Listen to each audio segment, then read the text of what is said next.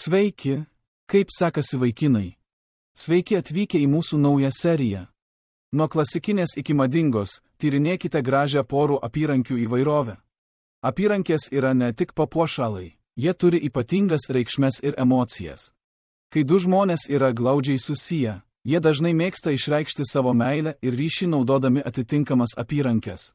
Šios porų apyrankės simbolizuoja jų įsipareigojimą ir vienybę ir yra įvairių stilių, tinkančių skirtingiems poreikiams ir asmenybėms. Išnagrinėkime skirtingus poros apyrankių stilius. Brangakmenių apyrankės.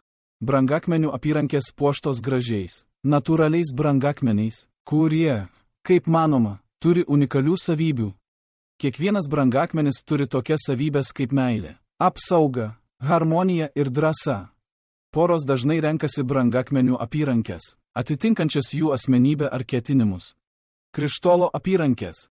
Kristalai yra žinomi dėl savo gydomosios energijos ir gebėjimo skatinti pusiausvyrą bei harmoniją.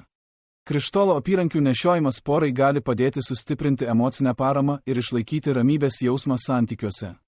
Daugeliui žmonių šios apyrankės taip pat atrodo estetiškai patrauklios dėl žėrinčios kristalų išvaizdos. Karoliukų apyrankės. Karoliukų apyrankės yra žavios ir universalios. Jie susideda iš mažyčių karoliukų, dažnai pagamintų iš natūralių medžiagų, tokių kaip oniksas ar tigro akis, iki medinių ar stiklinių karoliukų. Poros gali pasirinkti apyrankes su karoliukais suderančiomis arba viena kitą, papildančiomis spalvomis ir pritaikyti jas inicialais arba reikšmingais simboliais. Metalinės apyrankės. Metalinės apyrankės tapo populiarių ir madingų porų apyrankių pasirinkimu, atspindinčių modernų ir madingą stilių.